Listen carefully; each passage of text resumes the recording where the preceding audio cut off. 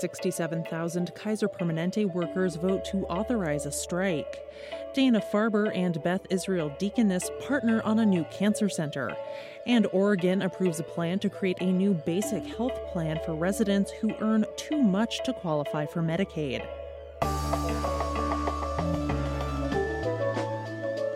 It's Tuesday, September 19th. I'm Jay Carlisle Larson, and this is Just Healthcare Daily, where you get the headlines and health business and policy news in 10 minutes or less.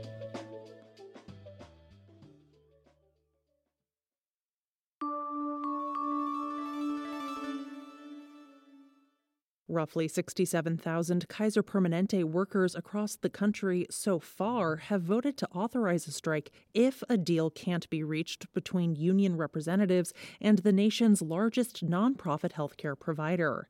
The current contract expires on September 30th. Many Kaiser healthcare workers, including nurses, support staff, and other workers, are represented by several unions that form the Coalition of Kaiser Permanente Unions. This includes workers from 7 states and Washington, D.C. The largest of these is the SEIU United Healthcare Workers West, which represents around 60,000 workers in Northern California. The union said in a statement released last week that 98% of its members had voted in favor of authorizing a strike. Another 4,000 healthcare workers in Oregon and Washington voted to authorize a strike last week, as well as more than 3,000 union-represented healthcare workers in Colorado. The union is seeking a pay raise in the next 4-year contract, totaling a 7% increase in the first 2 years, followed by a 6.25% increase in the last 2 years, as well as eligibility for an annual performance bonus. It's also pushing Kaiser to improve staffing levels. Kaiser said in a statement shared with Becker's that it's offering across-the-board wage increases and a system-wide $21 per hour minimum wage, among other benefits. The integrated health system said it has comprehensive plans to provide healthcare services if union workers ultimately go on strike. If they do, it would be one of the largest healthcare worker strikes in U.S. history, according to coalition officials.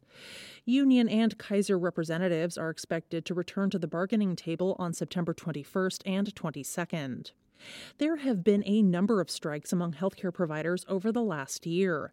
For example, nearly 1,700 nurses have been on strike at Robert Wood Johnson University Hospital since early August, though the union and hospital administrators were back at the bargaining table last week.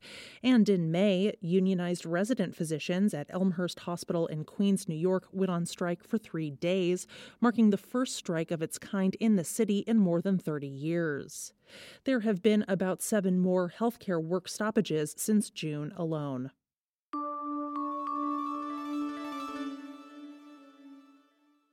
The Dana-Farber Cancer Institute will partner with Beth Israel Deaconess Medical Center to create a new cancer hospital in the Boston area. The two healthcare providers announced the news last Thursday. In a statement, they said they would create a freestanding inpatient cancer hospital in the city's Longwood medical area.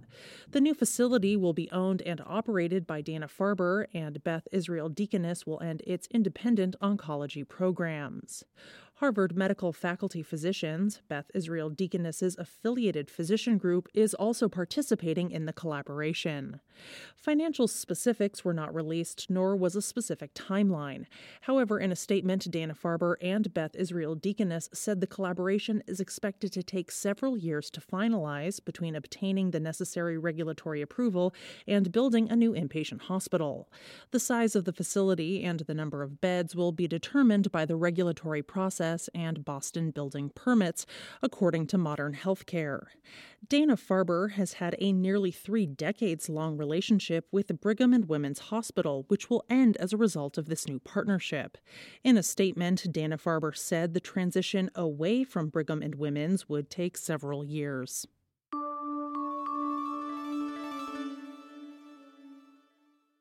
Oregon policymakers are one step closer to creating a new statewide health plan to cover state residents who earn too much to qualify for Medicaid. The proposal is being called Oregon's Basic Health Program, or BHP, and was approved unanimously by the Oregon Health Policy Board last Tuesday.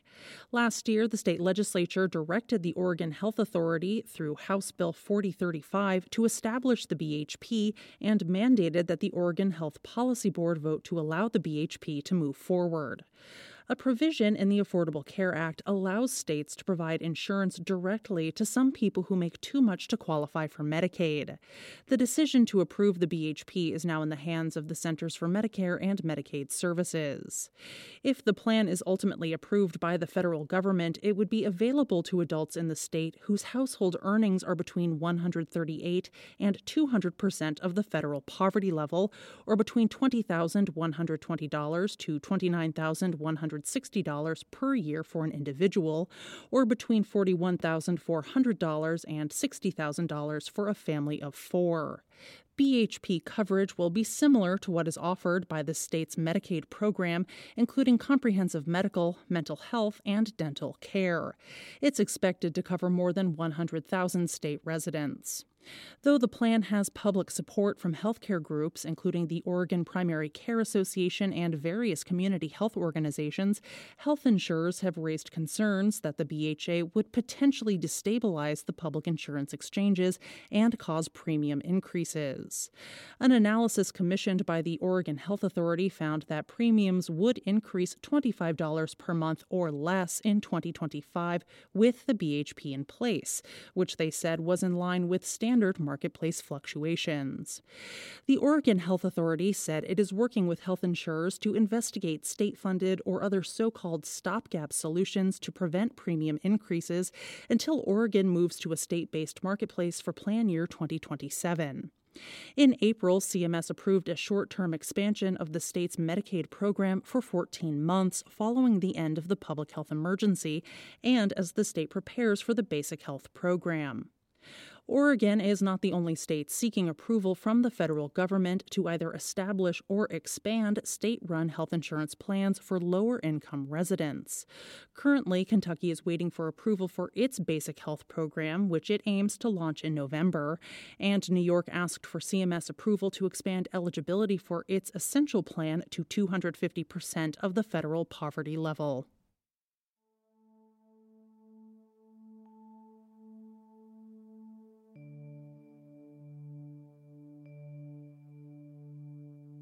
This is Gist Healthcare Daily. I'm Jay Carlisle Larson. Thank you so much for listening. If you like the show, please leave us a rating or a review. It helps other listeners find the program. You can check out more insights on healthcare business and policy news at gisthealthcare.com. You can also get these insights emailed directly to your inbox when you subscribe to our newsletter, The Weekly Gist.